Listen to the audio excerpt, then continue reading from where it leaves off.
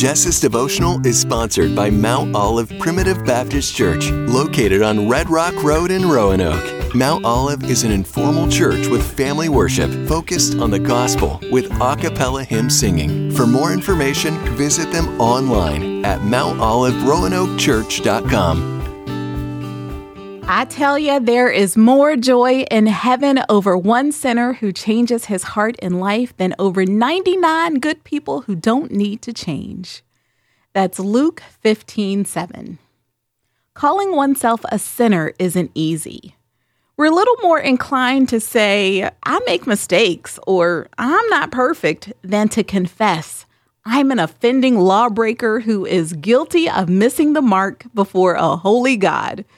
Strangely, it can be just as hard to call ourselves redeemed or a new creation once we've come to Jesus and asked him for forgiveness. Maybe it's just easier to keep our head down than to lift it up. How strikingly marvelous that in contrast, we find that all of heaven erupts in heavenly hoopla when someone is saved. Among the many, many things you can be encouraged by in your journey with God, know that his love for you isn't up for debate. There is nothing you do that will make him love you more and nothing you do that would make him love you less. Seriously, take a moment to soak this in or let that soak in.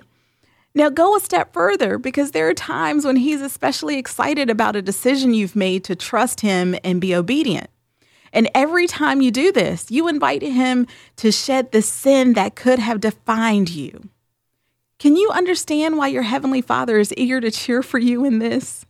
Not only does your growth bless you, but it also reveals who he originally made you to be, the amazing person underneath that he wants to help bring forth and show the whole world. Father, we praise you for who you are and not just for what you do.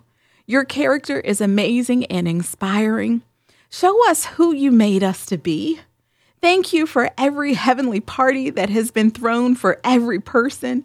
Help us to hear your cheers for us as we keep growing with you. Amen.